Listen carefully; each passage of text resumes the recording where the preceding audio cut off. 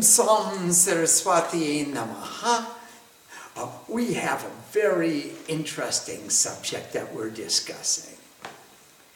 And I'd like to remind you that Mahishasura, the great ego, won the boon that only the Divine Mother, the divine energy of the entire universe, will be able to slay him.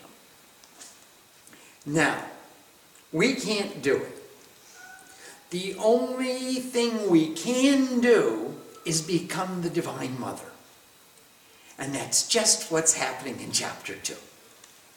And if you remember from in verse number 14, from the light that had come from the source of the bliss to existence. Everyone go deeply inside and find the source of bliss to existence. And that became her face. And from the power that controls her hair, and from the consciousness that pervades all her arms, and from the light of devotion her breast, and from the rule of the pure her midsection, and from the light of the Lord of equilibrium come her legs and her thighs, and from the light of the earth came her buttocks and hips, and from the light of the creative capacity her feet, and from the light of radiance her toes, and from the finders of the wealth her fingers, and from the guardian of the treasure her nose. Become her. That's the only way that we can take the energy away from the great ego and give it to the gods, is to remind ourselves that we are the Murti, the embodiment, the image of divinity. All the Shakti of the universe is inside. And all the manifestations of that energy we forget. What do I need with a little ego me when I am the mother of the universe? What will I do? Of what value is that little ego? How much importance can I place upon the attachments of the ego? And then we're going to decorate her with all the ornaments and with all the accoutrements and with all the weapons and with all the accessories that the gods have. In that same way they decorate the mother of the universe. And the earth rocked and the mountain shook and the gods were extremely pleased and joyfully cried out, Jai Ma! And with great satisfaction the wise people, that's boys and girls, the wise people praise the image of their worship, bowing with devotion. And now here we are on page 153. On page 154, verse number 35. Now, seeing the three worlds in such a commotion, the army of thoughts adorned their armor, took up their weapons, stood together, and the great ego in excessive anger exclaimed, what is this? Now, here I was, Mr. Great Ego, acting and interacting in this world of objects and relationships, and I've got all these different items of my agenda, and I've got these great attachments, and suddenly I feel those attachments slipping away from me, and I am becoming the embodiment of the Divine Mother. What is this? Who do you think you are taking over? This is my domain. I am the king. I am the great ego. And by necessity, I'm the great egotist. Because look at all of my domain. Look at how important I am. And so I'm going to send my armies of Asuras to attack your divinity. And then along with all the thoughts that assembled ready to attack, he ran towards that ultimate sound and saw the goddess illuminating the three worlds. And the ego sees that the goddess has taken over all of being. Her feet stood upon the earth and her crown touched the furthest reaches of the atmosphere. The twang of her bowstring sent fear through the 7 regions of hell. All the regions, there are 7 regions of heaven, Burbu, Asma, Maham, Janahat, Tapaha. There are 7 regions of hell, Atal, Patal, Talital, Talatal. I don't know them all. I haven't been there in so long that I forgot them all. And the 1,000 arms of this goddess covered all the directions. Oh, we portray her with 18 arms, but actually she's got 1,000 arms. And then began the battle between the goddess and the thoughts. We sat down and said the God is predominant, and then all the generals and the armies of the great ego came to attack that goddess, rain upon her a shower of arrows and weapons, and hey, get this divinity out of here, it's time to go party. Let's go celebrate. I am the Lord of the 3 worlds. This me is me. Let's go play. And many kinds of weapons illuminated the entire atmosphere in flight.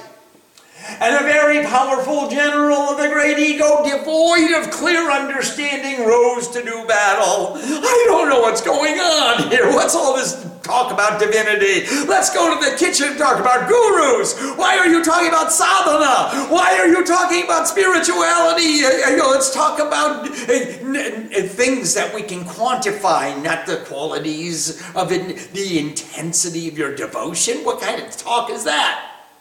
I don't understand this. Fickleness waged battle with his 4 divisions of horses, elephants, chariots, and infantry. They had the Chaturang Sena. He had the 4 divisions of a modern day ancient history army, where he had horses, cavalry, and elephants, chariots, and infantry of great strength. Haughtiness joined in the fray with 60,000 chariots. Who are you to tell me? I am me. Why would you even deign it advisable for you to instruct me? With hundreds of thousands, the great deceiver, with his army of 10 million foot soldiers, want of resolution. A great thought came to the battle. Want of resolution said, well, let's dig over there, let's dig over here, let's dig over... They will make many shallow wells. Why make a commitment? Why stay in one spot and dig deep? Let's just go on the surface. It's so much easier. Who knows, when you get down a little bit deeper, you might have to use a pickaxe. You might have to actually work. You work up a sweat. It's too hard. Let's dig, man. It's the guru's fault. If I didn't make a commitment, it's the guru's fault. Let's just change the guru rather than change the... I'm not going to change me. I'm haughty. I'm the great deceiver. Look at all my spirituality. Well, look at how big my tilak is. I've got I must be spiritual. Look at me. I've got orange cloth and a big tilak. I can deceive them all. I'll fool them all. They'll look at me and they'll say, that Swami is really a Swami. Look at his golden Rudrakshamala. He's got gold around every Rudraksha. He must be a Mahatma. He must be a great renunciate. The great deceiver. Want of resolution. with 10 million foot soldiers. It was 6 million soldiers' memories enter the battlefield. Oh, look at that. Why did I do that? What happened there? Oh, my goodness. What kind? How did that come about in my life? Look at the story of me.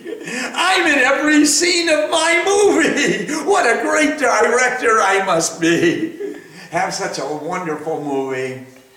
And with thousands of elephants and horses wandering to and fro. Oh, I'll go to that ashram and I'll go to that. Maybe I'll go to Kailash. I'll walk all the way around Kailash. It's so much better than sitting down and looking inside. Maybe I'll go to somewhere. Anywhere but here. Get me out of here! If I'm here, I gotta watch my movies, and I don't want to see my memories. Hypocrisy joined in the fighting with 5,000 million chariots assembled. Count them. 5,000 million is the hypocrite. It's fine. Why don't you give me a throne and you guys all sit on the floor? I want to show you how humble I am. I'm going to teach you. You should do sadhana. You should do it this way. And moreover, tens of thousands of great thoughts on elephants and horses, wandering to and fro, fought on in that battle with his chariots racing about. Maybe it's better in Colorado. I should go there. I should go someplace else. I'm going to wander around a little bit before I make roots. And others too continued to fight. Their chariots and elephants kept coming. And the great thoughts fought and fought in that battle with the goddess. Uncountable thousands of warriors and chariots, horses and elephants accumulated there. The great ego himself joined in the battle with his large javelin, his spear, Shakti, his small javelin, his energy and his mace. Other thoughts fought and fought in that battle and tried to strike the goddess with their swords, with all of their energies, and to bind her with their nets. That's where we got the shloka, neti neti. It's not this, it's not that. Not your net, not your net. They were trying to kill the goddess with their swords, and the goddess, she who tears apart thought, attacked them with her own weapons. Playfully, the goddess rained upon her attackers a shower of her own weapons and mantras. Each weapon was accompanied by a mantra. She didn't do anything without mantra. Mantrayate took away the minds. The mantra took away the mind and all the thoughts that came there to bind the goddess. She just said mantras, and those were the weapons. And the weapons struck the demons, which cut all their weapons to pieces, while the gods and seers praised her with hymns and minds of divinity. Jai Ma! In her face was not the slightest exertion, as the Empress of the Universe hurled weapon after weapon upon the bodies of the attackers. And the lion of the goddess, that Dharma, shaking its mane in rage, strolled through that army of thoughts like a forest conflagration. Just like a wildfire races through the forest, the lion just went through the forest of thoughts and said, okay, who's going to mess with Dharma? Each expiration of the breath of the Mother of the Universe manifested there as her army, as she did the pranayam, and the sadhus remembered the goddess with minds of piety and divinity and intense resolve, inhaling the mantra, exhaling the mantra. That became her army, defeating all the thoughts. No thought could stand in front of that kind of pranayam. Numbering in hundreds and thousands, fighting in the battle with the axe, the javelin, the sword, and the spear. The goddess and her immense energy destroyed the numbers of thoughts while beating on the drum and sounding the conch. Playing cymbals and swinging the club and the trident and raining energy in that festival of battle. The festival of battle is the Chandi. And singing and chanting and beating on the drum and blowing the conch shell and chanting the mantras, doing the pujas, doing the pat, doing the homa and parade, doing the kirtan and the singing and the dancing, all manifested as energy in the festival of battle. The terrible noise of her bell. Saganta Patuno, let your bell protect us. The terrible noise of her bell stung the great thoughts to unconsciousness, and she cut them with her sword of wisdom. How many thousands fell to their death? Those thoughts, all of them met their demise in front of the weapons held in the hands of the Divine Mother. Many thoughts were bound by the net and dragged to the earth. Many thoughts were cut into two by the sharp edge of her sword. How many thoughts fell wounded to the earth from the impact of the club? How many were struck by the mace and became extremely injured? Remember the club? She beats him over the head with her mantras, the articulation of mantras. The mace, she clubs them with the intuitive meanings of the mantras. She sprays them with some mace. She hits them with her club, with her mace, with her Shakti. How many were struck by the mace and became extremely injured? Some thoughts pierced in the breast by the pike fell to the earth in a heap. The pike is one pointed attention. How many thoughts in that battlefield, struck by a rain of arrows, were cut apart? Several of the number of thoughts who had tormented the gods relinquished their vital breath. They just gave up the ghost. Right then and there. They couldn't stay there on the battlefield with that goddess. Many others lost their arms or necks or were reduced to dust. See the heap of thoughts just sitting there, piled up. All those corpses of thought. All my thoughts blown to smithereens. I mean, she really blew my mind. How many fell with their heads cut? How many with their bodies divided at the midsection? Many cut from the hips fell. Many lost a limb or an eye or were torn into two pieces. Many thoughts with their heads severed rose again as headless bodies in a terrible form to take up their arms and continue to battle with the goddess. Other headless torsos danced to the rhythmic music of the battle. And many without heads raced about with their swords and energies and other weapons and shouted at the goddess, "Stop! Stop! Cool it, man! Hey, goddess, why are you tearing all these thoughts apart? You just took the energy away. We were so strong, and we were so powerful, and we made all the worlds, especially the great ego, empowered to take over. Everyone who did anything did it because of their own lust and greed. They all thought of me, and now you're withdrawing your energy from the thoughts and you're illuminating the gods. And here we have the embodiment, the Murti of the Divine Mother present in our midst, just cutting down thoughts left and right.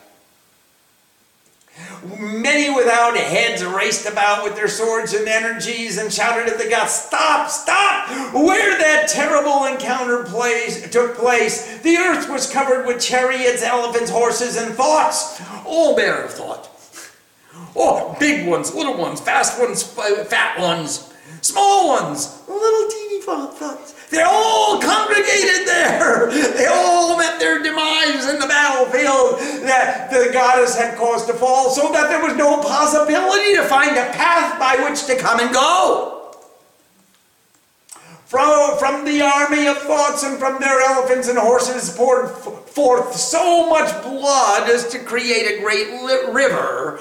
All the passions rained from the thoughts, and they had no more desires other than the desire to be the Divine Mother.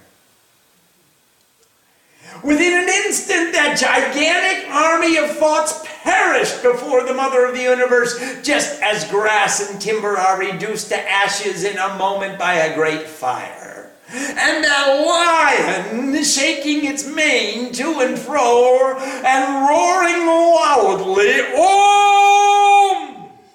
extracted the life force from any thoughts.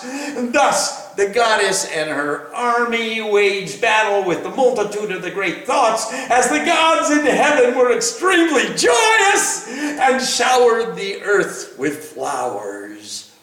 Om. Om. We asked the Divine Mother, who is the energy of all and everything, to withdraw her energy from the all and everything, and stop making us think about all and everything, and remember that we are the embodiment of the goddess. And first we made puja, and we made with flowers a graphic representation of the map by which we moved our awareness into the presence of the Divine Mother, and we worshipped her outside, and then we established Pran Pratishtha, and we invited her inside, and then we started to read the Chandi. We put on her face, and we put on her arms, we put on her eyes, we put on her ears, we put on her toes, and we put on her nose, until we became the embodiment of the Divine Mother. And all the thoughts said, wait a minute, we don't want to be relegated to incognition. Don't forget us. And so they attacked the Divine Mother, and the Divine Mother playfully, with all of her weapons, hit those Asuras over the head and let them fall exactly where they were. All the thoughts met their demise at the hands of the Divine Mother until we were quite thoughtless. So the great ego won the boon that none of us can defeat him. All of us are little egos. We can't defeat the ego with the ego. All we can do is become the Divine Mother and make the ego meet his demise at the hands of the Divine Mother. So long the Divine Mother resides here, and she causes me to act as an instrument in her hands, so long the ego is dead. And that's how Chandi works.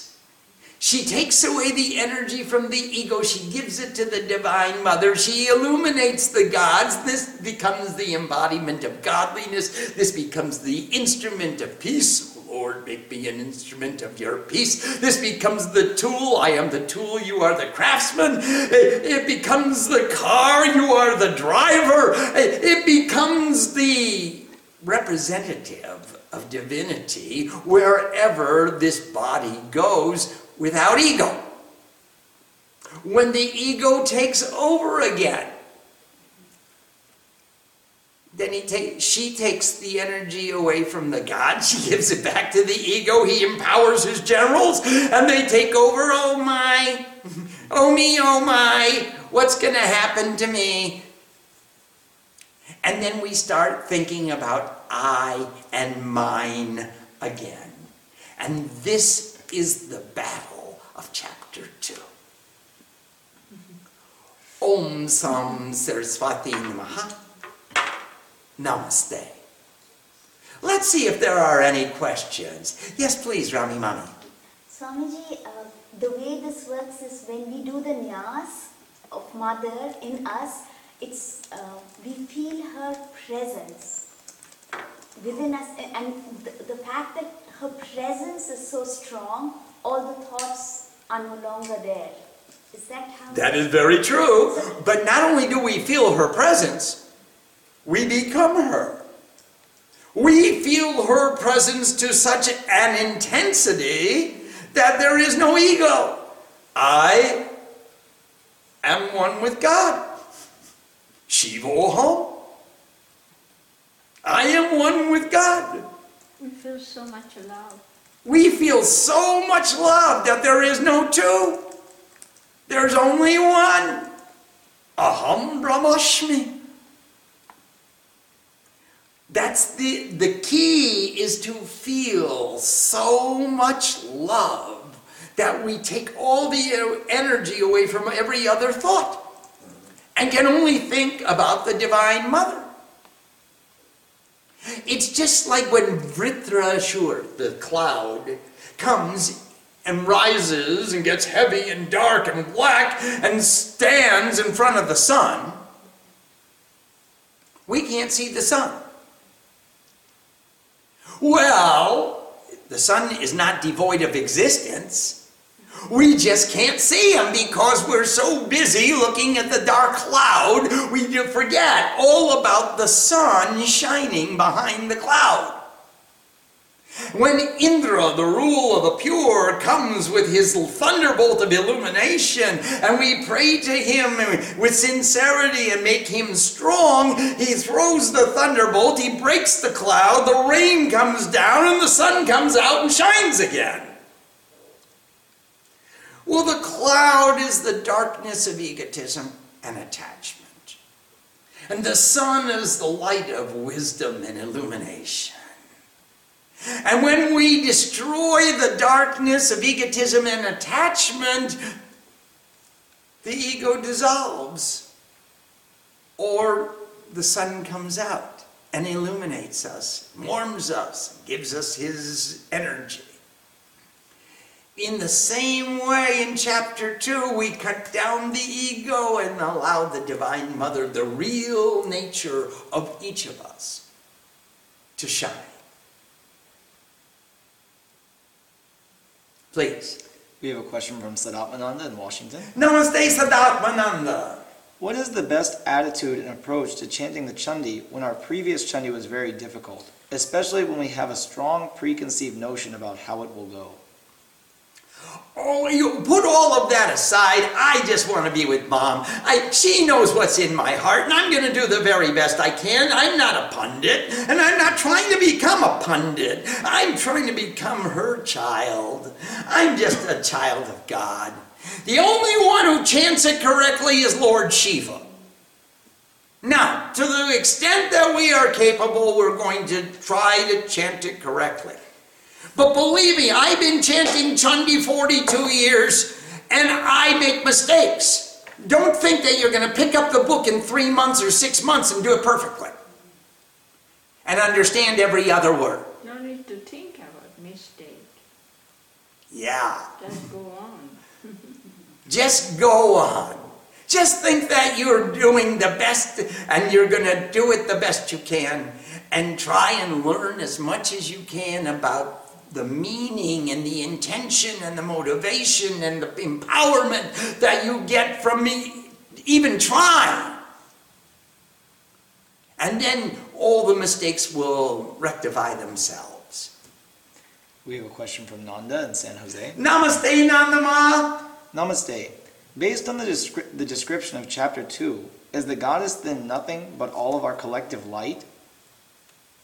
She is all of our collective light, individually and collectively. When we sit alone, we are taking all the gods within us and putting forth our lights into one light of radiant splendor. And when we sit with a group, we are taking all of our lights and putting them into the light, which is the communal fire, the communal light.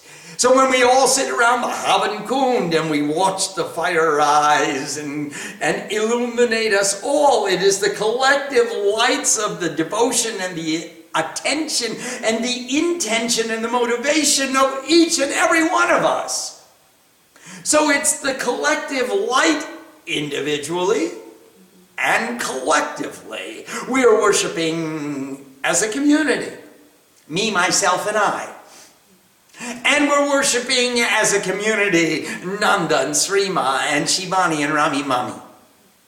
And Advaita and Pranavananda and Gautam Baba and Pratibha. And all the gods and goddesses will come together and put forth their lights, and we will make one light of radiant splendor, and that will take on a female form, and it will become the embodiment of Shrima. Yes, please. We have a question from Ryan in San Jose. Namaste, Ryan Baba. Namaste.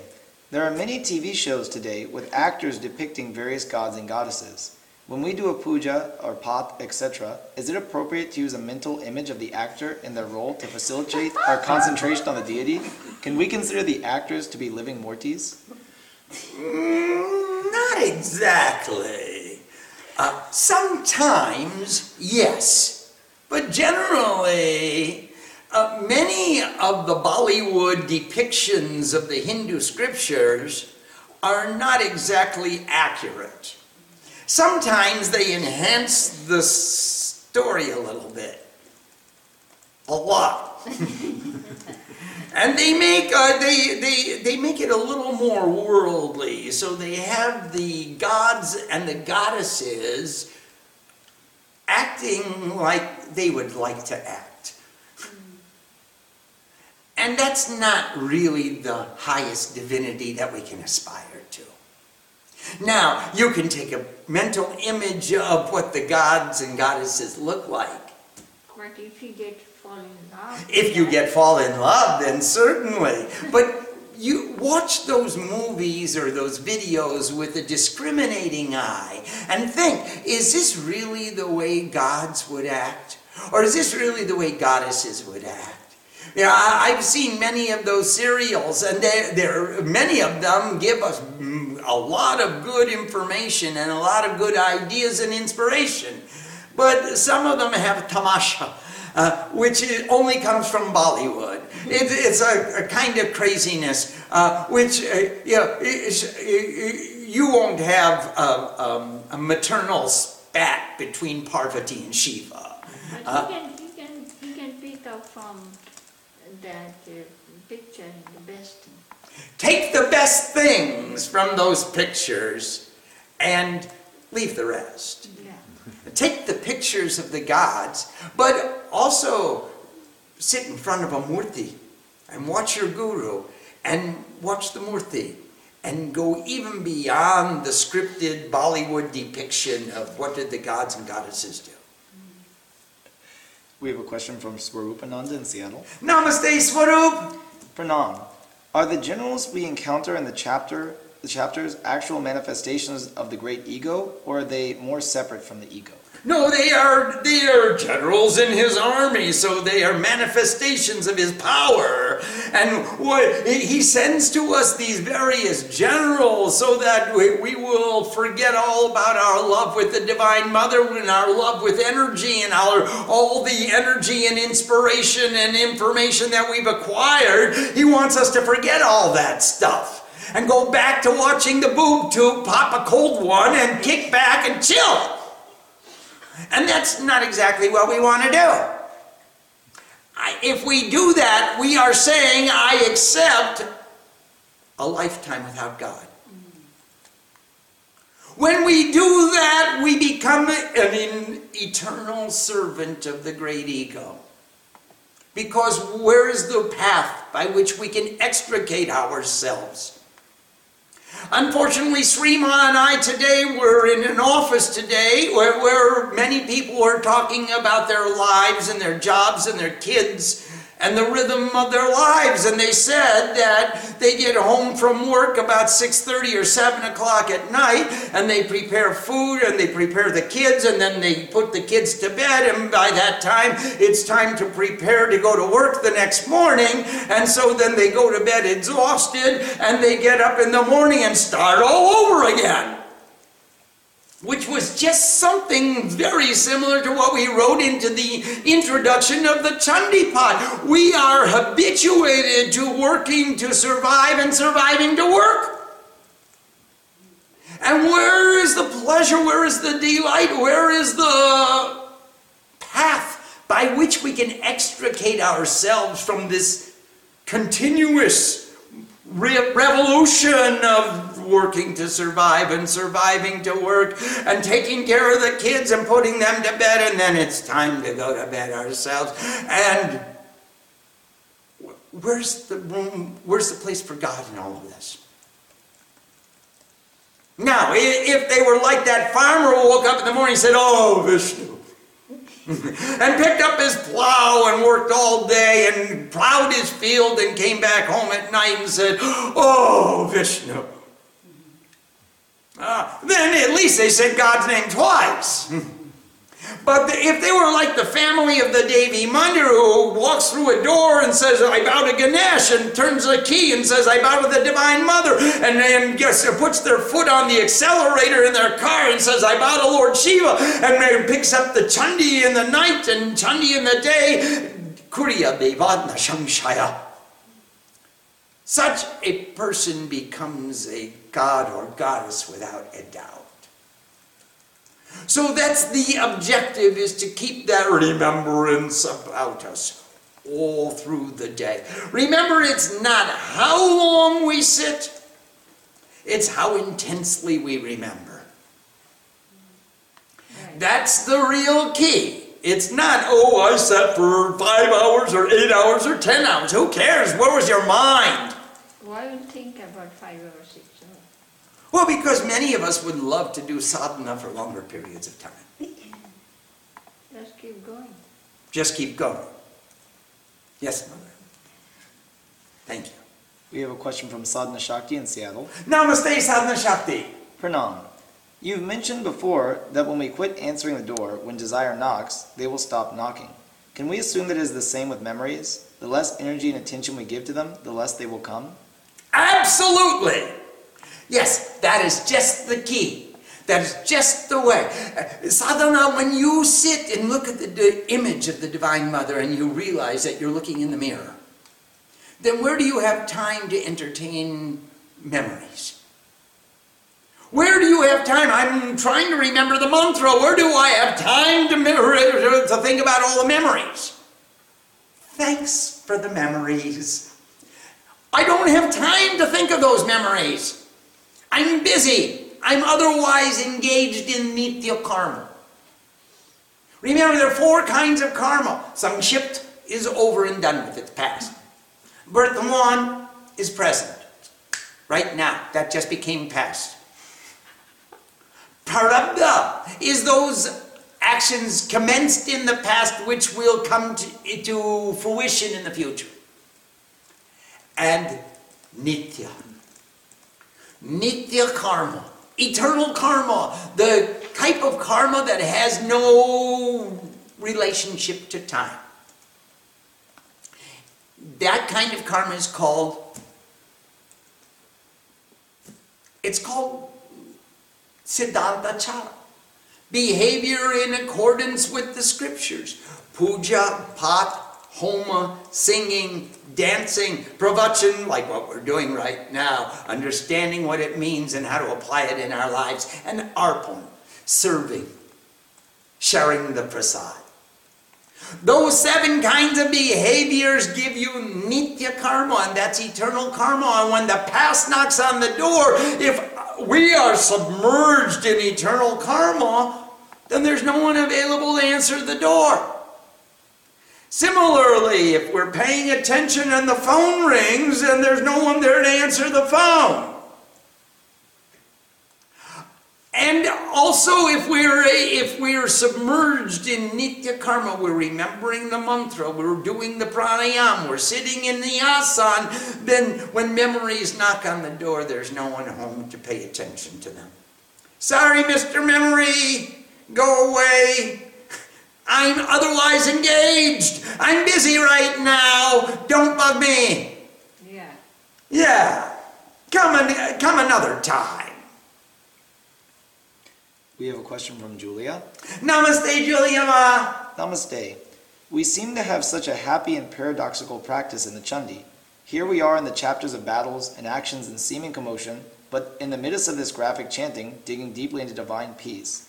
Isn't this a strange and hilarious practice in comparison to so many current sitting meditation practices? Well, I don't know. We do this sitting down. So, you can take it any way you get it. You can take it sitting down, you can take it standing up, you can take it walking or talking or shouting, Jai Ma! It's all part of the Chandi. And there is a dichotomy here. Our objective is to find the unity in the diversity. Our objective is to find the peace in the midst of the chaos. Our objective is to find the center in the middle of all of this duality. The amazing thing happened to me. I was with my guru walking across the Himalayas for 3 years. We had a sankalpa not to sleep under a roof. The closest we came to under a roof was the portico of a temple. We slept on the verandas. Otherwise, we slept under the trees or under the open sky. And we chanted the Chandi. And we sat around a fire and we cooked one meal a day.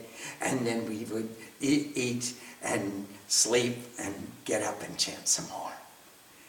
And when we got down, when we completed our sankalpa, we came down from the mountains and we went to civilization. And we got on a train. And we rode on the train, as sadhus do in the luggage compartments in third class. And we got down from the train in Howrah Station. And that's the busiest rail terminus in all of Central Asia. And dirty. And the dirtiest, loudest, noisiest friggin' place you ever saw in your life. And Guruji sat down on the railway platform and said, okay, it's morning, chant the Chandi. I said, Guruji, we just came from chanting the Chandi in the Himalayas under the open stars, just the two of us alone in nature. What are you saying in Howrah Station? The dirtiest, noisiest, most crowded, rushing place. And you've picked it right by the gate where the coolies are spitting and everyone's shouting and pushing and shoving. And here you are sitting down to chant the Chandi. He said, anyone can meditate in the Himalayas. Now you have to make the Himalayas wherever you go. So we sat down and chanted the Chandi. The objective, Julia, we want to make the center with us, so we carry the temple with us, so we carry the experience of unity with us. We want to have that strength that we are the Divine Mother everywhere, all the time, wherever we can remember. We have a question from Ambika. Namaste, Ambika Ma. Namaste. If the light from all the gods and goddesses has come together to create the Divine Mother, then this means all the gods and goddesses are contained within her. So when we do a puja or a meditation on a picture, can we use a picture of Sri Ma? Wouldn't that contain all that is divine? Why do we need so many different murtis, pictures, lingams, etc.? You don't. You don't need any of them. All you need is one picture of Sri Ma. You're absolutely right. That will bring you to the greatest fulfillment. But if you're chanchal, if you're not capable of focusing on the one picture for one long time and do your one puja to the one deity, or the one representative of all the deities, then put many representatives. Now, if you can say Om again and again and again and again, you have no need for all the other mantras. All the other mantras are contained within Om. But if you ever forget, which some of us have a tendency to do from time to time, if you forget that one mantra, then go to the next mantra. And if you can't remember that one, then go to the next one. And if you can't remember them all, then do a pot. And read all the mantras one after another and inhale them and exhale them. And remember, these are practices through which we increase our capacity to remember and to feel and to understand and to grok and to live the life and to walk the walk and talk the talk. And I guess it's called walking and chewing bubble gum at the same time. Everything has to make pure love. Yes, Mother. Everything has to make pure love. Thank you. We have a question from Vivekananda in Seattle. Namaste, Vivek. Namaste. What is the most effective thing we can do in the off hours of chanting the Chandi in order to maintain the bhavana of the Chandi when we are not chanting it? I'm trying to make the Chandi take over my life. Think about what it means to chant the Chandi. Cogitate its meaning. If you can't recite it, if you can't memorize it, if you can't think about the mantras, think about the application, think about the philosophy, think about the meaning, think about the method, think about Chandi. Just read. Well, if you can't read it, I mean, say he's driving the car or he's programming his computer or he's fixing somebody's widget or widget, then while your mind has an opportunity, whenever your mind has an opportunity, turn to your Shakti and say to her, you are my Chandi. Thank you for the privilege of letting me serve you by doing what I do. Thank you for being the energy that takes away all of my thoughts. Let's see how you manifest in my life. Let's see how we work together so that we can both remember that we are embodiments of divinity all the time. That's what the partnership is about. If you're not with your partner, then turn to yourself and say, Self, how do I manifest Chandi's philosophy in my life? And actually contemplate everything that you do, how you see the asuras coming at you, the selfish tendencies coming towards you, desires coming towards you, the too little saying go out and get some more, too much saying get rid of some, the goddess, the intellect of love, the guru saying, hey, find your center, make your plan, make a budget, find out how much you need, what is too much, what is too little. Why not you think she's our mother? You could do that too. Well, she's our mother. We love mother and go on. Next question. We have a question from Laura.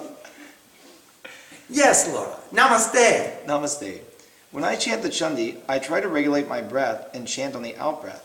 I get out of breath very easily and seem to end up breathing at least a few times a line. Is it so important to regulate the breath when chanting that I should make it a priority? Or should I leave it alone for now because that I'm struggling with it and it's distracting me? Well, if it's a distraction, then you could leave it for a while and become comfortable breathing at the quarter of the breath. Let's try verse number 50 on page 158. That's a random verse I just chose, not for any particular reason. And it says, Lilaiva prachicheda nija shastrastra varshini adayastana devi stuyamala surarshibhi. Now remember, Chandi, for the most part, is written in Anushtup Chando. There are 32 syllables to the verse. There's 16 syllables to a line. There's 8 syllables to a quarter. You could take a breath after every 8 syllables and still be doing pranayama. Let's do the next verse together. Mumocha sura dehesyu sastranya strani chesuri sopi kurudo dutasato devya bahana kesari. And if you just sing the Chandi, it will become known for you. There are 4 kinds of pots, 4 kinds of recitations, 4 kinds of rhythms that we use. One is called a bhakti pot, what we're doing right now. For our own devotion, we're trying to pronounce every syllable in every line and trying to understand the meaning. After we do the bhakti pot, there's a shakti pot, where we try to do 1 line or 1 verse in every breath, and we try to grok the bhavana and the intensity and the meaning and the meter. For example, in verse 50, Lilagi Baprachicheda Nija Shastra Varshini Anayasta Dana Devi Stuyamana Surakshivi. And then there's a pranayama pot, where we inhale 1 mantra and then exhale the verse.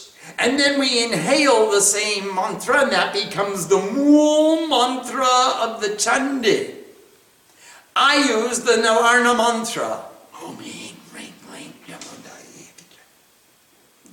Lilagi Baprachicheda Nija Shastra Shabarshini Anayasta Nanadevi Stuyamana Surashibi.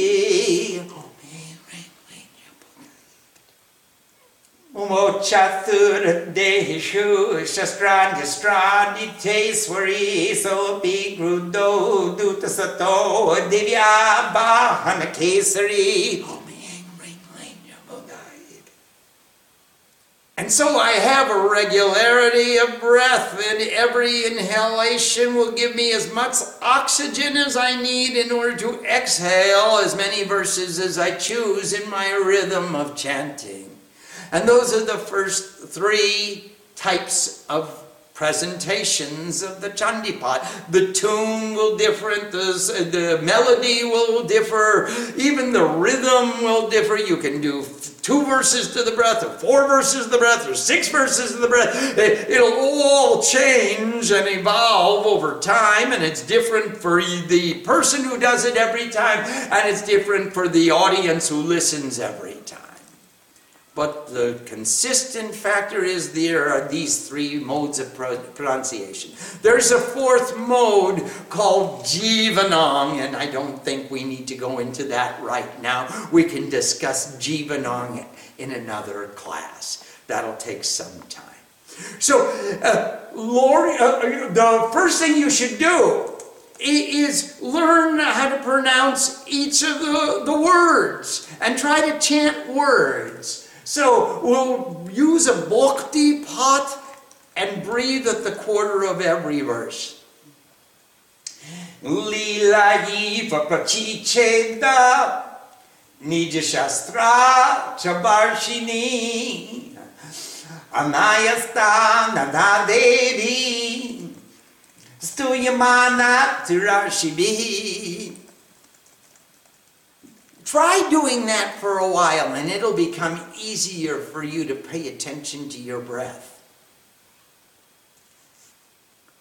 We have a question from Nanda in San Jose. Namaste, Nandama. Dear Swamiji, if we are all embodiments of the Divine Mother, can we have our own pictures on the altar to remind ourselves that we are forms of the Goddess? No. No, you can't. If you do that, there's too great a tendency to think of that picture as Nanda and not as the Divine Mother. And then you become worshiping the great ego. And how do I look in that picture? And wasn't I smiling correctly? And was I looking down? And did I blink? And and all the other crazy, stupid thoughts that the ego wants to superimpose upon my picture? No. But in Kali's hand, there's a picture of the head of the ego, which he cut down, and as long as he holds that head, that's a cool place to be. I have no objection to that. You could put your head in the hands of Kali, but certainly don't put yourself as along with all the other gods and goddesses and say, oh, look at, I made it to the altar. I've become a goddess now. There's too great a tendency to invoke the ego and make the ego stronger. Look at me in heaven. I've got the prize for humility. Aren't I the most humble of all the devotees? Look at my picture on the altar along with Durga and Kali and Saraswati. No! Don't do it! Playing game. We have a question from Swarupananda. Namaste, Swarupananda. When we inhale the mantra, should we whisper it to ourselves as you just did, or should we recite it inside? Recite it outside, whisper it to yourself as I just did until you know that you are inhaling the same amount of oxygen. You are inhaling the length of a mantra every time. And once you know that, it gets quieter and it gets quieter and it gets quieter until it just becomes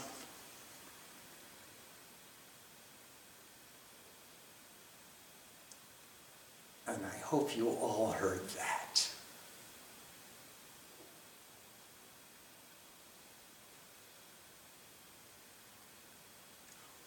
Om Sam Saraswati Namaha.